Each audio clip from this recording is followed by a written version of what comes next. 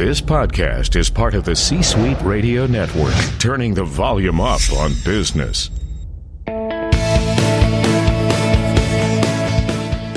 Welcome to the Business Power Hour, hosted by Deb Creer.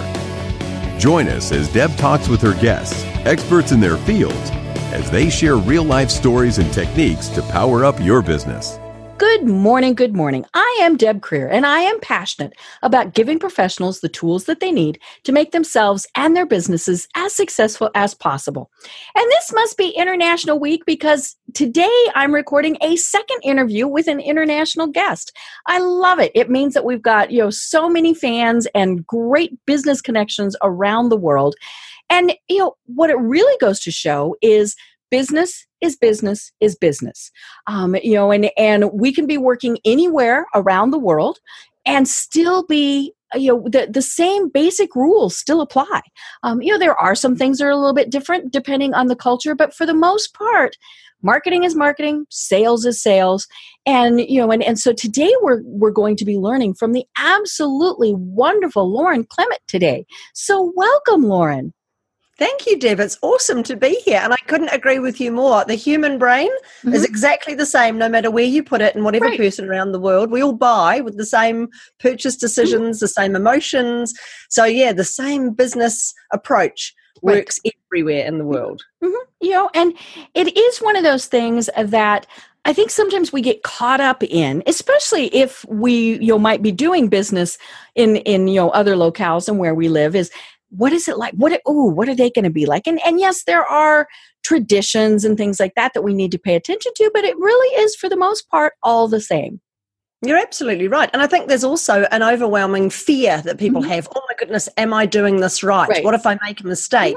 And I know when you're in business, especially small business, you've got budget concerns and if I'm going to throw money at this ad and it doesn't work and so on. But I think if you go with your gut, if you go with your humanality and you decide, okay, as a human, are they going to respond to this? Does this feel right? Then chances are you'll be pretty okay. Perfect.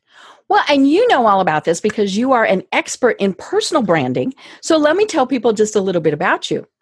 So at 8 years old, Lauren was told she had word blindness and would never be able to read or write properly. Yet she went on to become a 5-time best-selling author and award-winning neuro-branding expert, using her dyslexia disability as her greatest asset, helping others understand how the brain sees brands. Lauren has over 25 years in brand management, working within world-leading advertising agencies, and is the owner and director of award-winning personal branding consultancy, Ultimate Business Propeller, using her insight into how the consumer's mind works to provide clarity and direction needed to package a standout personal brand. Now, I love this part. I had to make sure we got this in. In 2017, Lauren was awarded the International Women in Business Entrepreneur of the Year at the prestigious Stevie Awards in New York, and she shares her expertise at international conferences and events around the globe, as well as podcasts. So yay! Welcome again, Lauren. Thank you so much, Deb. And that time in New York was absolutely awesome. I'm looking forward to being there again this year. Wonderful, wonderful. So let's kind of go back to the beginning, or at least a little bit back. How is it that you decided that this is your passion? It's an interesting thing, isn't it? I think, Deb, we follow our passion almost by accident most of the time. And it's funny, when we stray away from it, we realise we're just not happy, this isn't what we should be doing, and we end up going back to it after time. I, as a child, used to love drawing and painting. I was so creative. But as you read from my bio, I had dyslexia, still do, and really struggled with the English and the maths and all the other things at school. But I had a really awesome teacher, and he was the guy who said to me, you've got word blindness and you're not ever going to be able to read or write like the other kids do. which sounds like a horrible thing for a teacher to say. Oh, but in reality, it was really good. He knew me really well. He knew anything you told Lauren she couldn't do, I was going to go out and prove you wrong. Right. So he knew my personality. It was a small country school. So I really started right back when I was a young child, just the love of being creative. I had my room was covered with all sorts of paintings and things hanging from the ceiling and sculptures, and my parents were awesome and they let me just use those talents and do those things. My mum was a florist and my dad was an engineering draftsman, so the creativity was in my DNA. Right. And I left school and all I ever wanted to do was be a graphic designer, was to get into art college and go and learn how to do that. And eventually I did that. I put myself through graphic design school, and from there got interviewed to work at a company that did pre-production for advertising agencies. And they didn't tell me this was going to happen, but when they interviewed me, they didn't go into the full details. They showed me a couple of different jobs that I could do in this agency well before the days of computers, just to make sure, and internet was not around at that time. They sent me to London to train. I said, I want to do that job. And they said, awesome. And then afterwards they confirmed part of the training was overseas. So for a 19-year-old in New Zealand to be told you're getting on a plane and going to London to train, that was pretty awesome. But it did give me the travel bug. So a couple of years later I said, look, I really like that travel stuff. I'm going to go back again. And I ended up in London.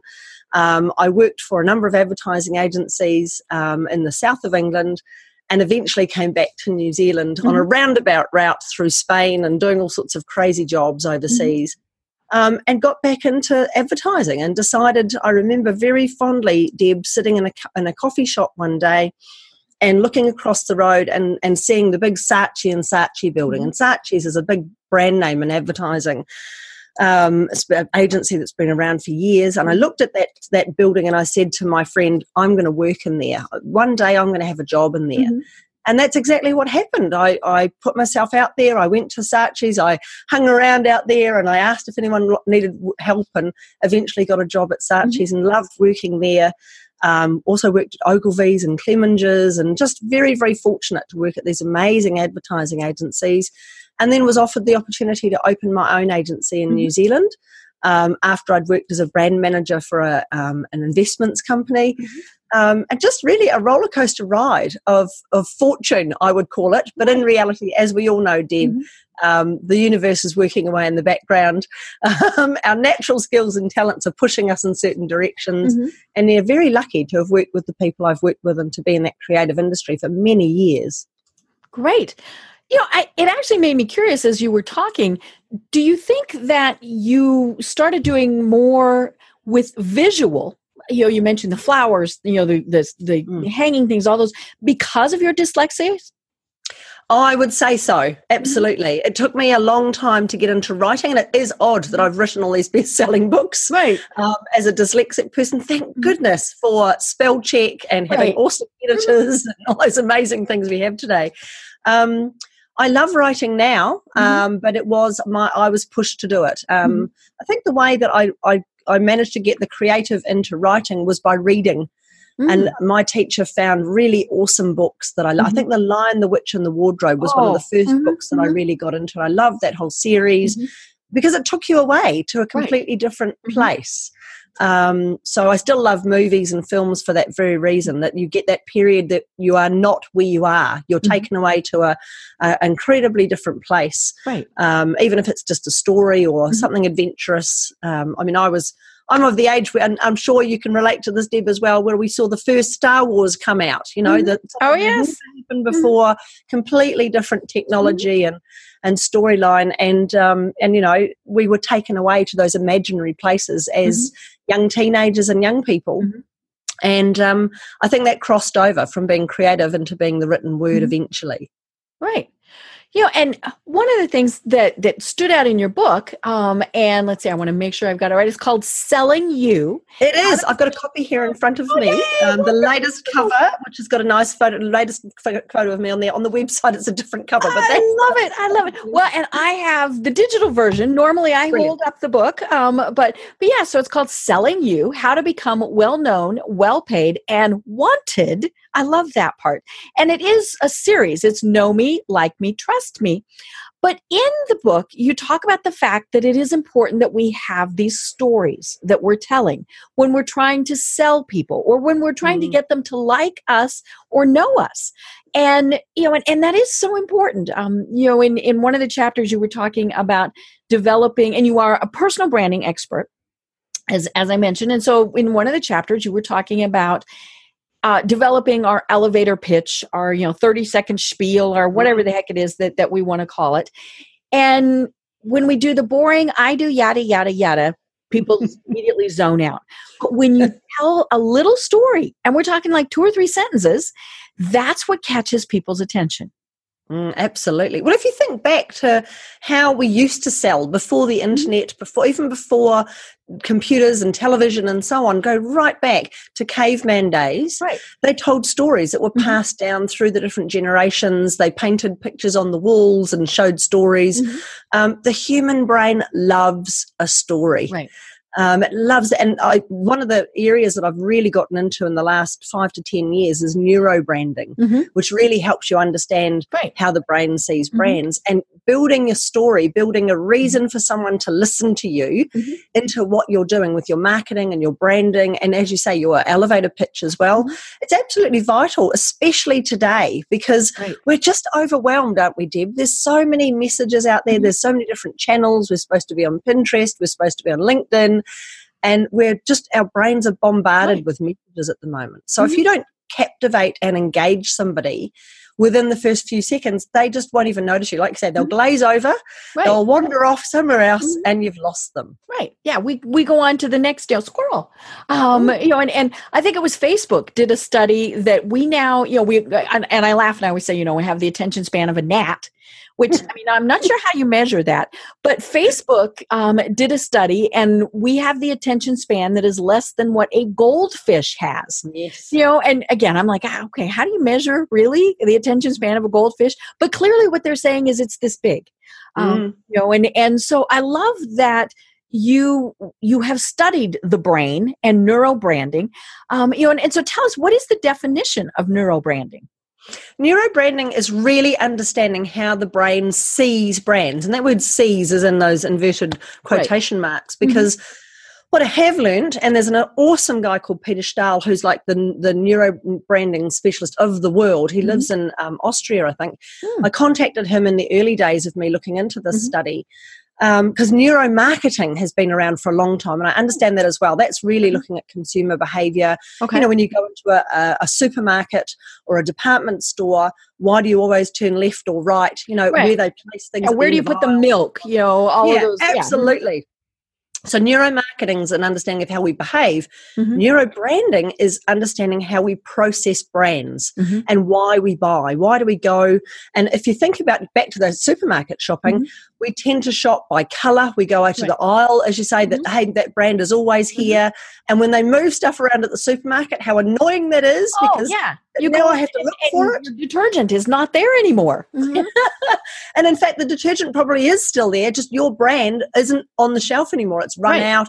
It's no longer being bought. They've changed packaging. So, we do tend to human beings want things easy. We don't like difficult, and we tend to be relatively lazy with our decision making. And if we have a trust factor, if we've known something over the years and we know the brand, we will just choose it without thinking.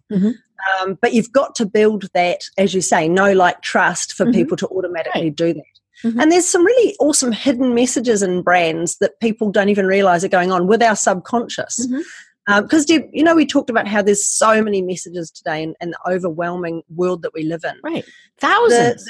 I think you say 5,000 in your book. Yeah, it's really interesting. Everyone says, it's so stressful today, and there's a reason for that. Back in the 1970s, we were being exposed to about 500 brands a day. Yeah, you had commercials on like 3 television channels. You saw billboards, and you had printed, magazines and newspapers. Yeah.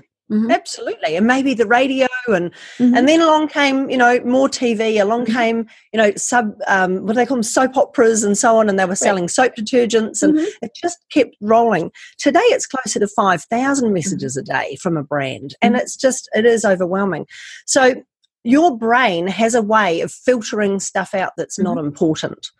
And that's why if you don't have a personal brand, if you don't tell a story with your marketing, if you don't stand out, you just don't get seen. You don't even get noticed unless, and this is the really awesome learning that it's not all doom and gloom here.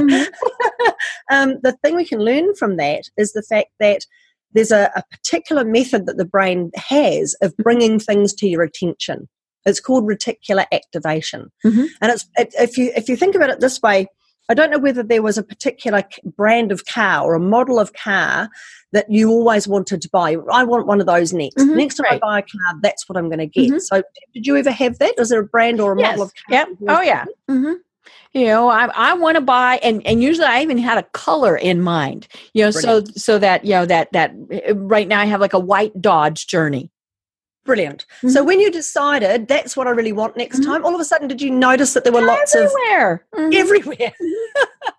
So they always were there, but because you hadn't told your brain that it was important, it shuffled it down and went, okay, that's information I don't need to know. You'd be noticing more Dodge ads, you'd be seeing more stuff on TV about their brand.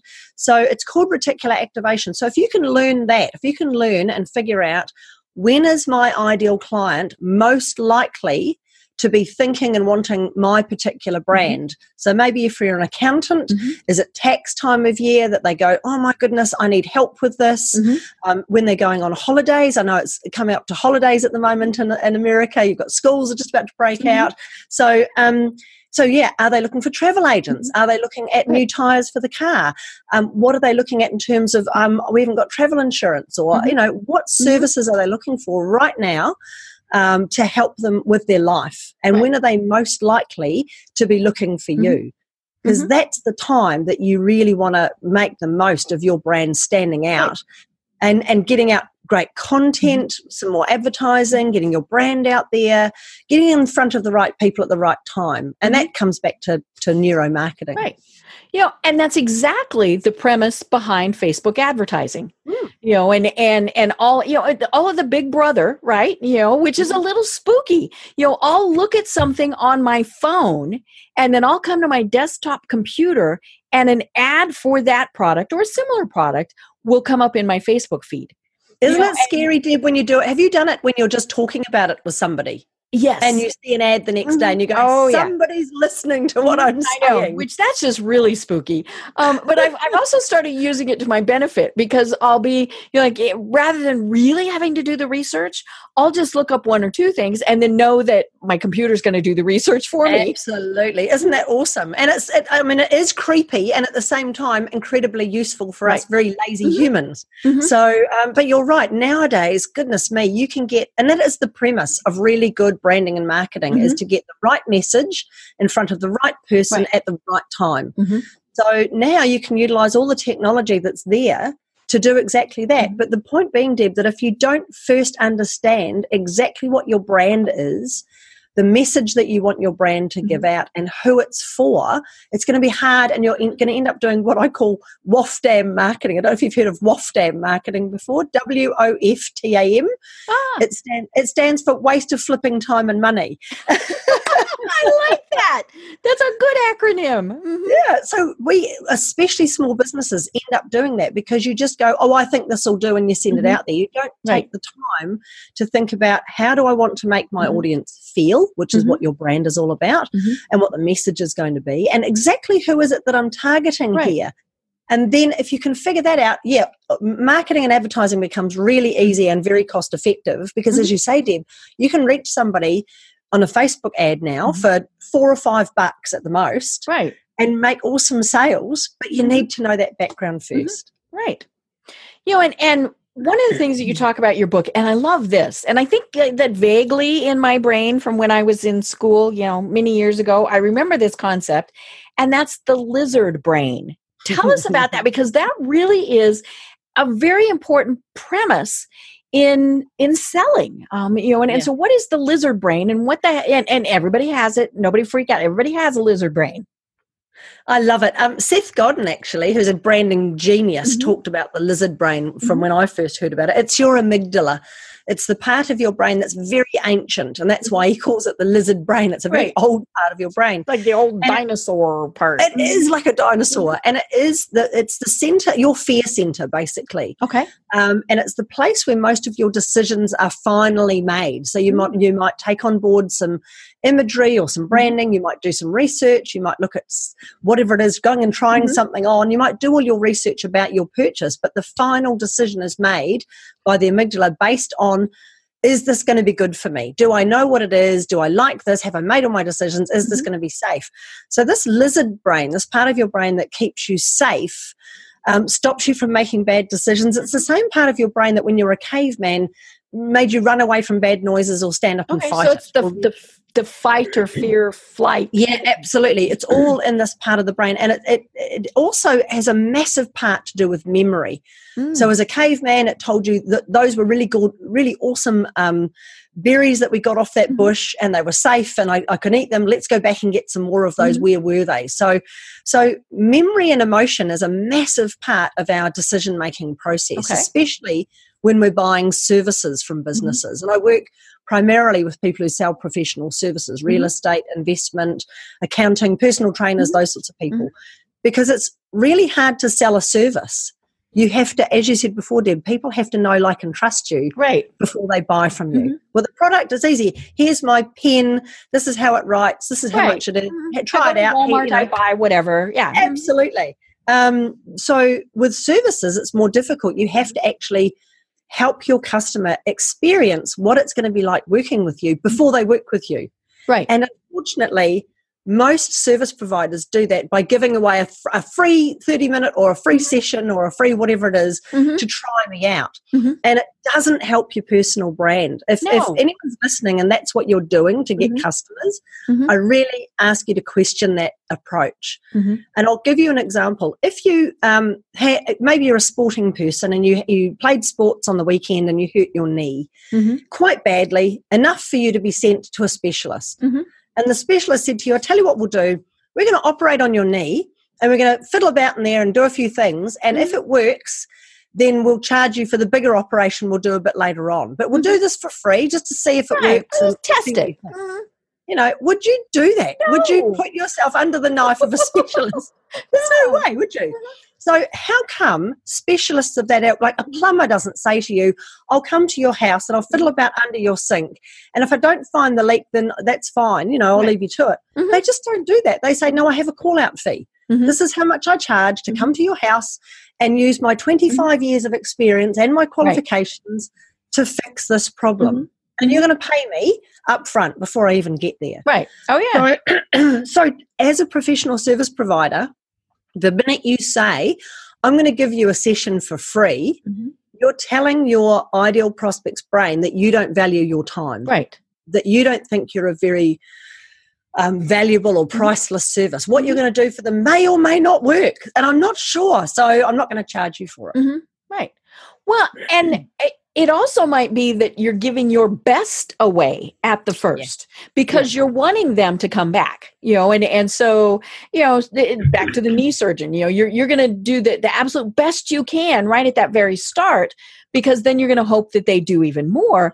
But, you know, that best might have fixed it. You know, I mean, how many times have we had coffee with someone or absolutely right, you know, done that free thing and we never see them again because we gave them enough right then that they didn't need us anymore. You know, absolutely. I interviewed the wonderful Adrienne Graham. It's actually been several years ago about, you know, she has a book out and it's called No, You Can't Pick My Brain. It costs too much. And that's, don't you love that? Because I mean, how many times do we get contacted, you know, Lauren, I want to take you out for coffee just to pick your brain about something I've been thinking about. Well, no, you know, and then what really gets me is they don't even buy my coffee. I'm like, okay. But you know, it's, you are going to do really a good thing because you want them to come back. So, you know, you that half hour, that which normally turns into an hour, you have really given them great information. And then, they're like, okay, you know, that was enough. Thank you very much. You know, I'll be in touch. I hate those. I'll be in touch. You know, and so that's why the giving it away for free really is not a good idea. No, absolutely. And it really is an interesting thing. I find it more with business women than business men. Business men don't seem to have quite so much of a problem saying, no, we charge for that. You want my expertise, you book a time, you pay, and I give you my expertise. Right. I think the big thing that's behind it, Deb, is this need to prove yourself. Right. Before you get paid. And the interesting thing is I find people who don't have a very strong personal brand, who haven't spent the time building their credibility in the marketplace, they haven't been creating content. I mean, that's one great way. If you really want to prove yourself and to give something for free that potentially is going to be a tester for people to try you out, write blogs, write great content, put really awesome vlogs out there, jump on podcasts and do interviews and share your knowledge. That's a much more credible way of sharing your expertise for people to have a little taste of how good you are. You don't have to prove yourself. You prove yourself by your works. So become a best-selling author, win awards, get credibility by speaking, build your brand, and it does the selling for you. Right. And then when you say, yeah, you're quite right, then Deb, when somebody says to you, oh, look, can I have a coffee meeting? My answer normally is, I don't do coffee meetings. Right. And if I've got some spare time, I will go sailing. That's my love, my passion. I'm going to go out sailing on somebody else's boat because I love it and I just tend to crew with them. Or I'm going to go and spend time with my friends. I'm going to go and spend time enjoying myself. Right. If I want to work and share my expert knowledge with you, that's awesome as well. But book a time because you know I'm going to be 120% focused on you. Right. I'm going to give you my absolute best. I'm probably going to follow up with you to make sure that what I gave you worked and help you along with anything else. You're going to get more than an hour out of me for sure. And it's going to change a huge amount of your momentum and your progress with your business. If you just have coffee with me, it'll be nice. Right. But you're not going to get anywhere near the best out of me. It just isn't going to happen. Right. And it's funny that you mentioned that women seem to do this, and it does. To me, and purely anecdotal, it definitely seems to be women who do this more. Both the asking and the saying, "Hey, can I do this?" and being the person who they're asking. But it's funny. I've shared this a couple of times on the program that when I was in Denver, I had an organization that contacted me to speak to their group about social media. And, I'm sure that would be great. And here is what I charge. And I got dead silence. Dead silence. And, and I was just starting out. So it wasn't like I was telling him, 6 figures. I mean, this was a very reasonable amount. And they said, you charge? And I said, well, yes. And they said, well, we assume that you did it for free because you love it. And I said, well, you're right. I love it. But you wouldn't want me to talk about it if I didn't have a passion for it. I said, but think of it this way. You get gas at a gas station. There's gas station here, and you go into this one and you get your gas. Are you then going to tell them, I'm sorry, I'm not going to pay for it because I really like you guys? Or worse, one of the things they told me is, we could always ask somebody else.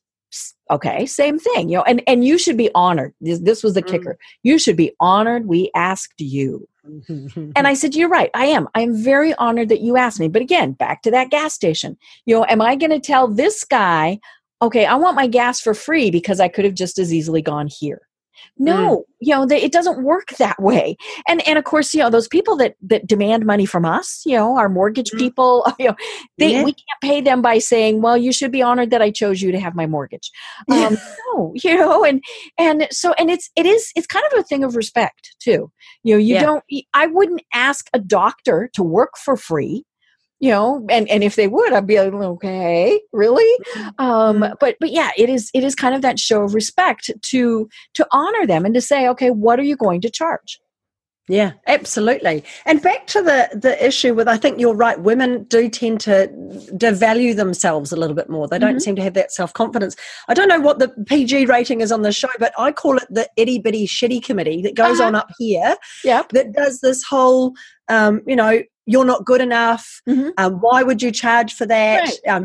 You're going to fail. And I think women tend to care a little bit too much about what other people think of us. Right. Men seem to be able to completely delineate, this is business. Right. This is just business. I'm coming, I'm presenting, I'm giving you all of my information. You're going to pay for it because it's cost me to get there. I've got expertise. I'm valuable. If you want me to come and have a beer with the boys and talk about, all sorts of other stuff to do with sports and lots of just encouraging, that's fine. I'll go and have fun and do that.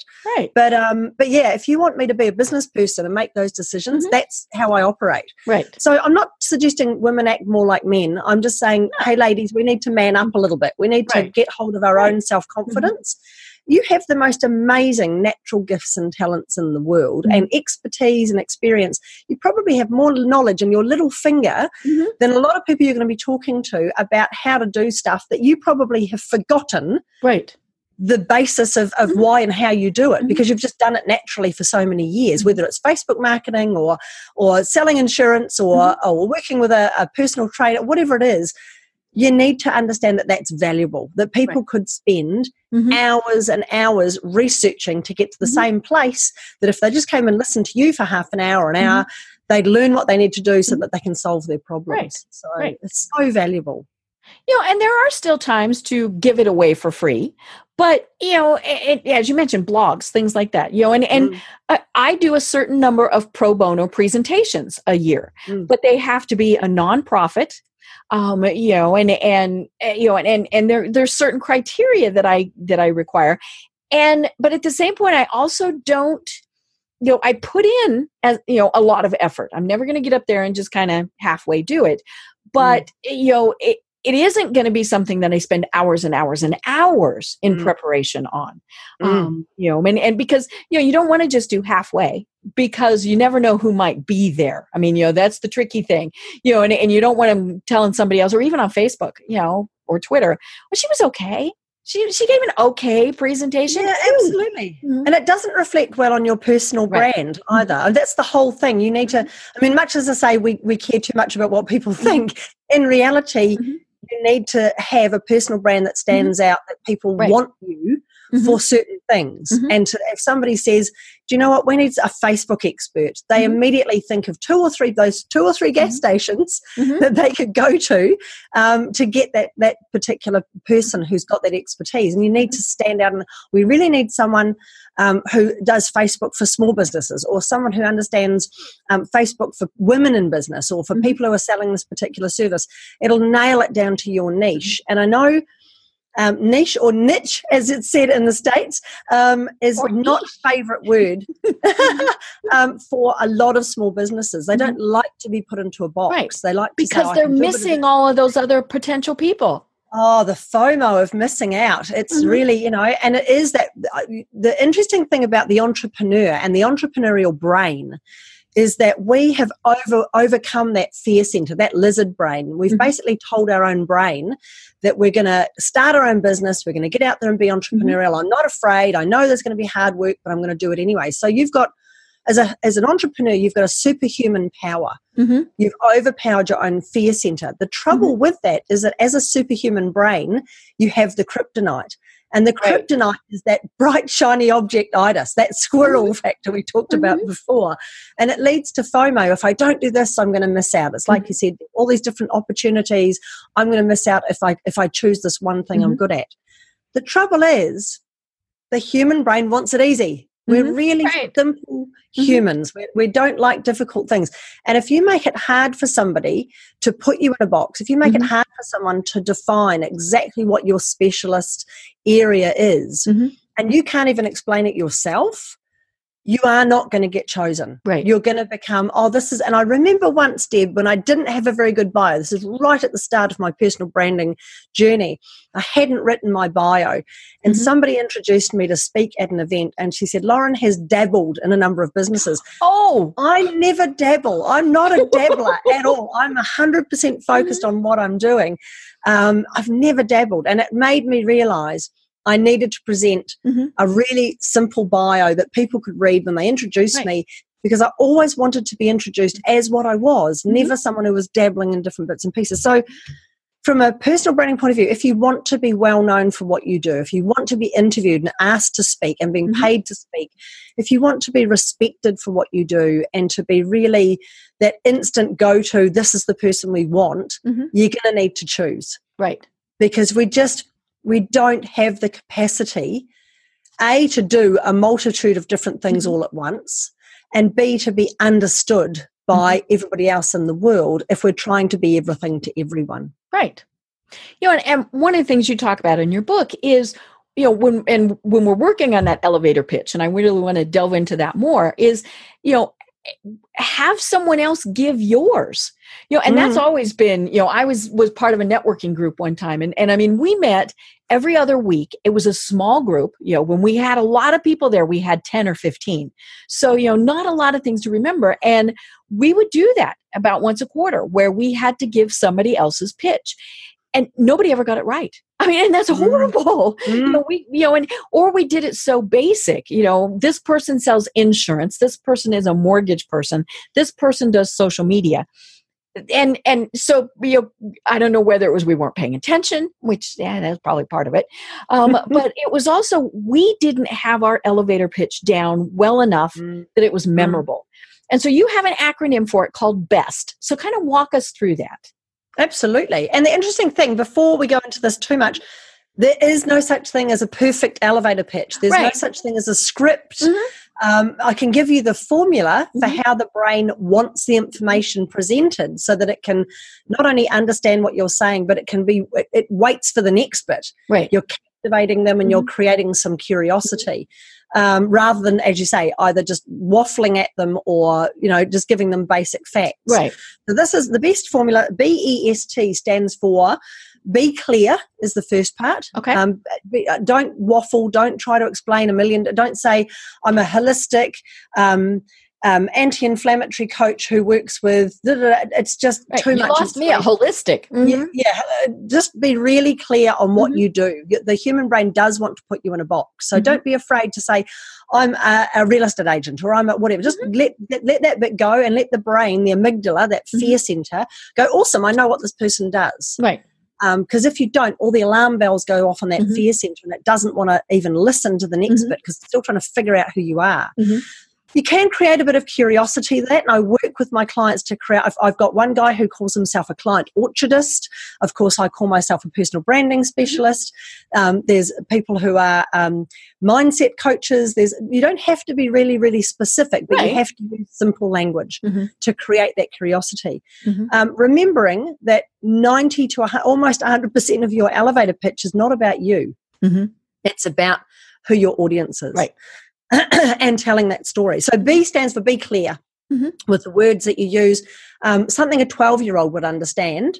And if you've got a 12-year-old in the household or living next door to you in the neighborhood, go and find them and test your elevator pitch on them. Oh, I like that. And if they can pitch back to you and tell you exactly what it is that you do, you're on a winner. So that's really cool. So be really clear. The E of BEST stands for exactly who you help. Okay. So normally that sentence in your elevator pitch starts with I help or I work with, and be really clear. Really busy women who need some help with their children. They just want their children to do well at school. If you're a tutor, you might use them. So exactly who help. I help these people who want. What is it that they want? Get really clear on that. So exactly who you help. S stands for solve a problem. So what's the point in talking to you unless you're going to actually help me? Now that sentence normally starts with so you can. Okay. And those are really powerful words. And you can use an elevator pitch, the formula I'm giving you, you can use not only when you're introducing yourself, you can use it as the first words people read when they go to your website.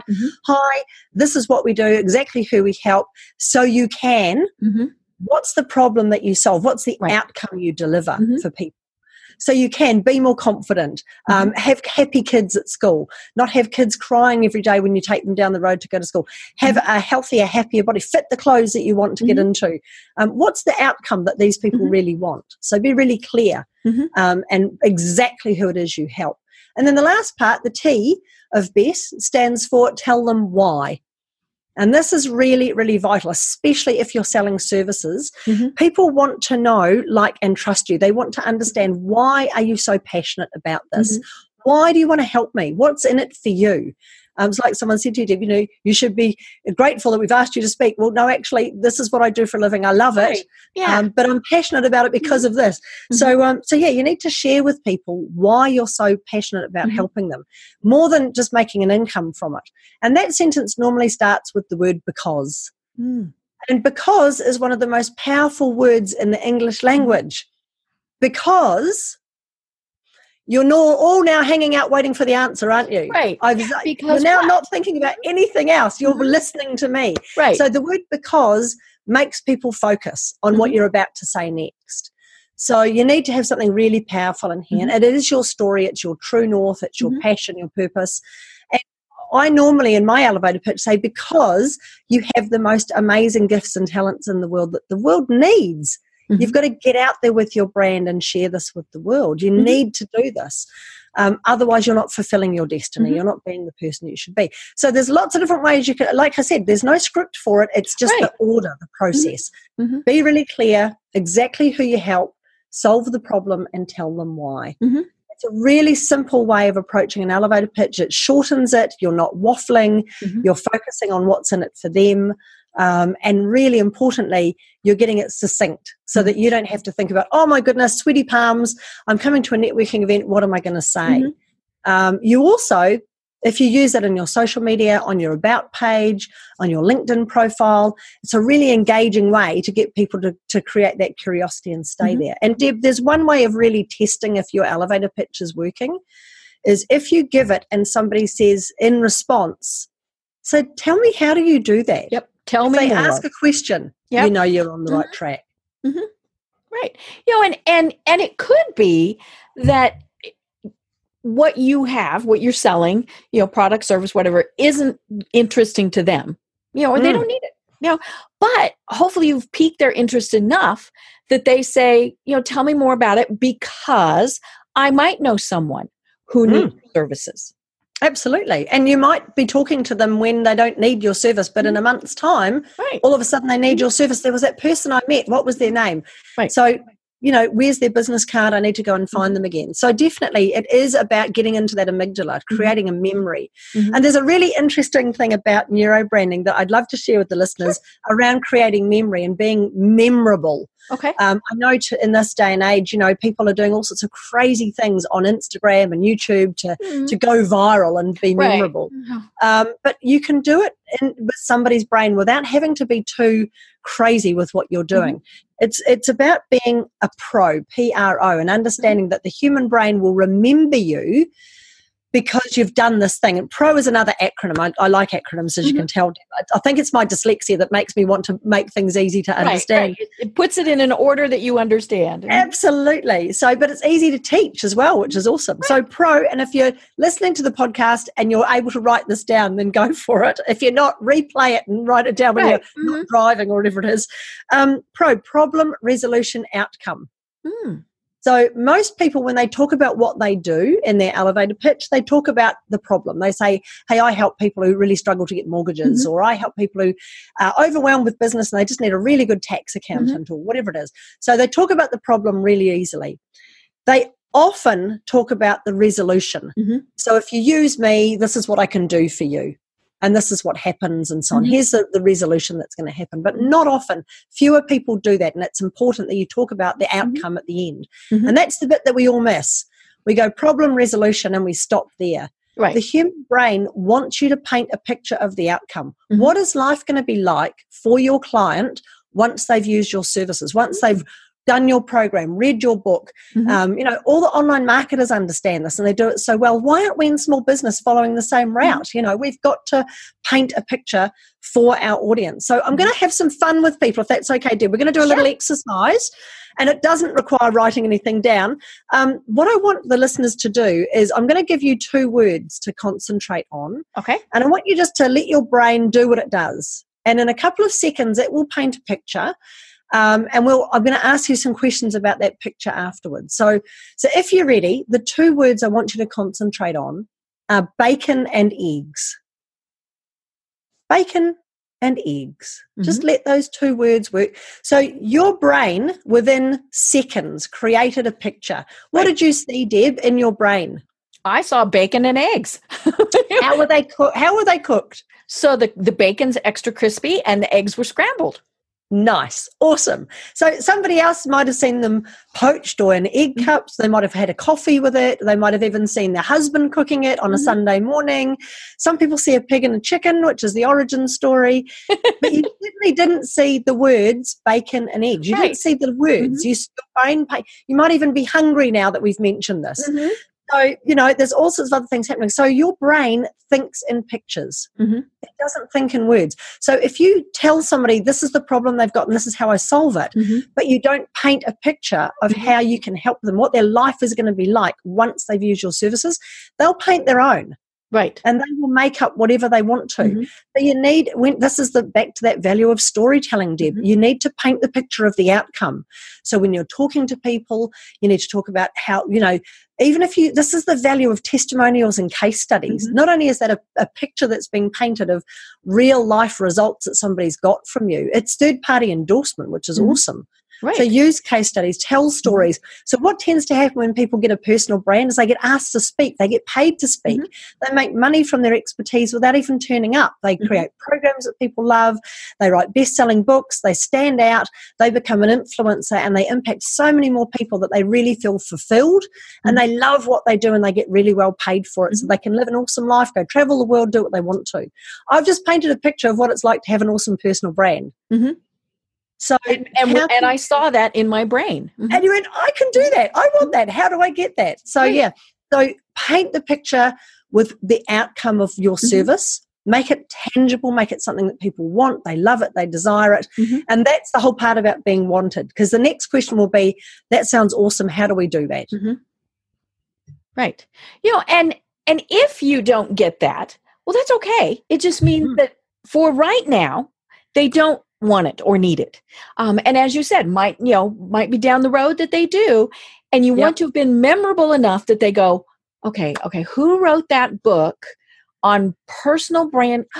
Oh my God, it was Lauren, so, because they're going to put stuff back together. They're going to see, the red shirt and the red shirt on your, in your book and they're going to come up with that. And it comes back and it ties it all together. Yeah, absolutely. And there's lots of ways that brands do this. They use this. They paint a picture. They do it with all senses. So there's a particular smell of a particular coffee shop. There's a particular sound of an ice cream van or a brand. Or when you open up a Mac computer, you know that it's a Mac because it's the sound that you hear, even if you don't see it. All these different neuro-branding ways of being memorable. It can be with colour. As you say, I tend to wear red wherever I'm available because I know that's what people are going to recognise me for. It could be a tone of your voice. It could be the way that things are presented on your website. It could be all sorts of different things. Think about the different senses that you can really affect with your brand. And something you said before, Deb, about being memorable, and you're absolutely right, because the fact is not everybody wants your service right now. But when they do want it, you want to be top of mind. And it'll be because you told such a good story. It'll be because they relate to that. You know what? I remember her saying, this is what I need that right now. That's what she said. I need that in my life. Right. They don't remember you for the way that you do it or the process that you have or that's important to your brand, but to be memorable, to be thought of and to be recalled, it is all about how do you want your brand to make people feel? What's the story you want them to remember about you? Yeah, you said something interesting that I caught that I just all of a sudden was thinking about, and it is other things. It's how you present yourself. You mentioned wearing red. With men it's a little different because they in many cases suit tie whatever. But maybe they wear the same color tie or bow tie. I interviewed a gentleman several weeks ago on the program. Excuse me, he's a financial planner. He always wears a bow tie, when he's in professional settings. And so he's the bow tie guy. Yep. And we can do that. We're the person who wears like a big pin or something like that. And again, it's just a way that people then track it back through their heads. So, we're not saying that you have to always wear the same thing or do whatever, but maybe have that style that you are always there with. Absolutely. And I mean, we all know, remember the guy that always wore the black turtleneck? Oh, yeah. Steve Jobs. He wore that. That was his brand uniform. You know, we see Mark Zuckerberg in a T-shirt, same color T-shirt constantly, you know. So they know that there's an ease of just being who you are without trying to make it up, without trying to work hard. Just be you. But as you say, maybe it's scarves, maybe it's the type of shoes you wear. I know there's a woman I know who always wears orange. Another woman I know, purple is her color. She even has purple hair. You know, and it does come down to not trying to do something that you know is created as fake to attract people. It's about just being you. And if your brand is shorts and T-shirt, or your brand is suit and tie, or whatever, then live it. Absolutely get into it. As you say, really think about the memorability factor. How do you want your brand to make people feel? What do you want to be remembered as? You know, and it's funny that, you know, we are part of C-Suite Network, and Jeffrey Hazlett is very well known for the fact that he wears jeans and cowboy boots. Doesn't matter where he is, jeans and cowboy boots. And it was so funny because he was posting on Facebook the other day that he was attending something and he could not wear jeans. He had to go buy pants, you know, or slacks, I guess they would be for a gentleman. But, you know, that's just his image, as he wears jeans. You know, and my style has definitely changed over the years. You know, I used to always wear suits to business meetings and all of those things. And now I don't even own one. You know, it's much more casual now. You know, is it too casual? No. You know, there is such a thing as being too casual, but yeah, you know, that is just part of who it is now. Yeah, turning up in your PJs probably isn't a good idea, but isn't it lovely that we have this freedom? Years ago, as you say, unless women were wearing a skirt and men were wearing suits, you weren't even, or a hat, you know, you just weren't taken seriously. We've got so much more freedom now to do what we want, which is brilliant. And it is, if I can give listeners one last bit of advice to really think about this and to package your brand, think about the 3 R's of personal branding. Recognition, which is what we were just talking about. How can you be recognized and memorable? Reputation, which is your one thing that you're awesome at, that everybody said, look, you need to get that because that's what they do. The way that you present or your reputation in the marketplace, what people say about you through the work that you do, the blogs that you write, the way that you present yourself and so on. And the last one's respect. And really, what's the reason that you want to be respected? Why do you want to be respected for that? What's the number one thing that you want to be respected as being the best at? And what are you going to do to get that respect? How are you going to position yourself in your brand? Is it about positioning yourself online, doing a certain type of Facebook Live video? Is it having your own podcast? Is it writing a book or winning an award? What's going to earn you that respect? The number one way that you can earn respect is by choosing your niche, choosing what is it that you want to be well-known, well-paid and wanted for. Because as you say, and we did this a bit earlier, Deb, the people who don't get that respect, the people who don't earn for being the go-to specialist are the ones who are trying to be everything to everyone. Right. And there's a saying in New Zealand, you can't help every Mary in the dairy. I like that. It's impossible to help everybody. Right. So you're better off to go, this is what I'm really awesome at. I'm going to stick to my lane. I'm going to just be awesome at that. I'm going to put all of my effort into doing that. Get rid of the FOMO, get rid of the I'm missing out on stuff. You're really not. And it's funny, Deb, it's probably happened to you in your life when you shut a few of those doors and go, I'm actually not going to get distracted by that bright, shiny object. These other massive opportunities open up that you would never even seen before. Yeah. You know, I had an email from somebody just earlier this week that asked if I was still doing crisis management planning, something I used to do. And you know, and so my first thought was, oh, you don't want to turn them down. And so I said, well, tell me more, because it actually is still a service that we list. And it was so, you know, it ended up, you know, he was in Denver and I'm here in Atlanta, and he needed a person in Denver. And, you know, and so I, you know, very politely said, obviously this isn't going to work, but here's who I need you to call. You know, here's who I highly recommend. And then, you know, that's the other thing. And we've talked about it on other programs that, you know, it's perfectly acceptable to refer to someone else. You know, and when we have our niche so tight that we know exactly what we're doing and exactly what we are good at, then it's okay to send business elsewhere and make everybody happy rather than, I can do that kind of, sort of, maybe. Yeah, absolutely. And it's called being inch wide, mile deep, and really being the go-to person. And what I love about what you said, Deb, is you can earn an awesome reputation because you've said no by referring them to somebody else who's awesome. Because that'll come back to you tenfold. And that's back to that second hour of the 3 hours of personal branding, your reputation in the marketplace. If you can build those affiliations with other people, yes, I could help you build your website if you want me to, but I'm not going to do it because that's not my area of expertise. I've got 2 or 3 awesome web designers that I refer my clients to, that I work with all the time. I've got awesome copywriters. I've got an IP lawyer who's awesome. All these different people I've associated myself with, and it's branding by association. If you can associate yourself with really awesome experts in their field that you know and like and trust as well, it just builds up your brand as well. You become this elite specialist who knows other elite specialists, and you all raise each other's brands up together. Yeah. And there's a saying that you are the 5 people, you're kind of the conglomerate of 5 people that you spend the most time with. Well, if you're spending your time with experts, with professionals, with whatever it is, that rubs off. One of the things when I am training people about social media, I tell them, it's Facebook, Instagram, whatever it is, we turn into high school kids.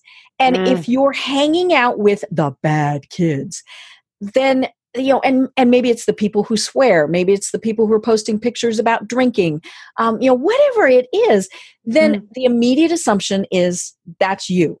So if you're hanging out with people who are great in their fields, who are very professional, all these various things, then the assumption is, well, you must be that way too.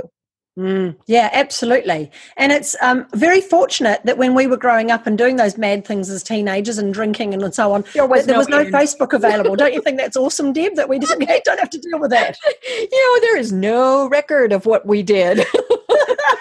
Thank goodness. And pretty soon we'll be at the point where we won't remember it anyway. So exactly. Never happened. Right. Well, oh my gosh, Lauren, we are almost at the top of the hour, and we've just scratched the surface on this. So definitely have to have you on again. But how do people find you and work with you and connect with you? Well, of course, being a personal branding specialist, you can just type my name into Google and I just am all over it. You're welcome to visit the Ultimate Business Propellers page. There's lots of stuff on there. There's programs and, of course, my book that you can download from there. But probably the easiest way and one of the best ways to get in touch with me or to do a bit more, find out a bit more, we've got a really, really awesome Facebook group called Rocket Launch Your Business. Right. There's a couple of hundred there's more than that. There's a couple of thousand entrepreneurs from all around the globe, all communicating in there and collaborating. We put brand building opportunities in there where we've got call outs for experts in the media to be a podcast guest, to go and speak. And we have all sorts of other things in that group, free trainings and so on, really with some gurus. So if you want to join Rocket Launch Your Business on Facebook, then just go and ask for access to that group and you can start collaborating with people there and really get started on getting your business and your brand out there. Perfect. Yeah, I just joined the group today, so I haven't really had a chance to even explore it much, but I'm looking forward to that. It's a really fun group. There's so much interaction, which is awesome. Well, and yeah, I mean, there's a lot of groups that I belong to that it's crickets, and so it's like, buy my stuff. Yeah, exactly. Looking forward to being part of a group that's very active. Yeah, cool. That's pretty cool. What I love about it is when people get an opportunity to be a podcast guest or write a blog, they share a link in that group. So we can share in their success, which is brilliant. We get to celebrate with them. We get to share. If we think it's an awesome article, you can share it on your own Facebook page. So it's really helping and supporting each other, but really life in business isn't easy. It's hard, especially if you're a sole trader or a micro business, or you're a mum at home with kids trying to run a business, or a dad trying to juggle everything. So having a network where you can go to and say, hey, I just need help with this, it's awesome for that. It's just such a great group. Oh, I love it. I love it. Well, Lauren, what would you like to leave our listeners and our viewers with?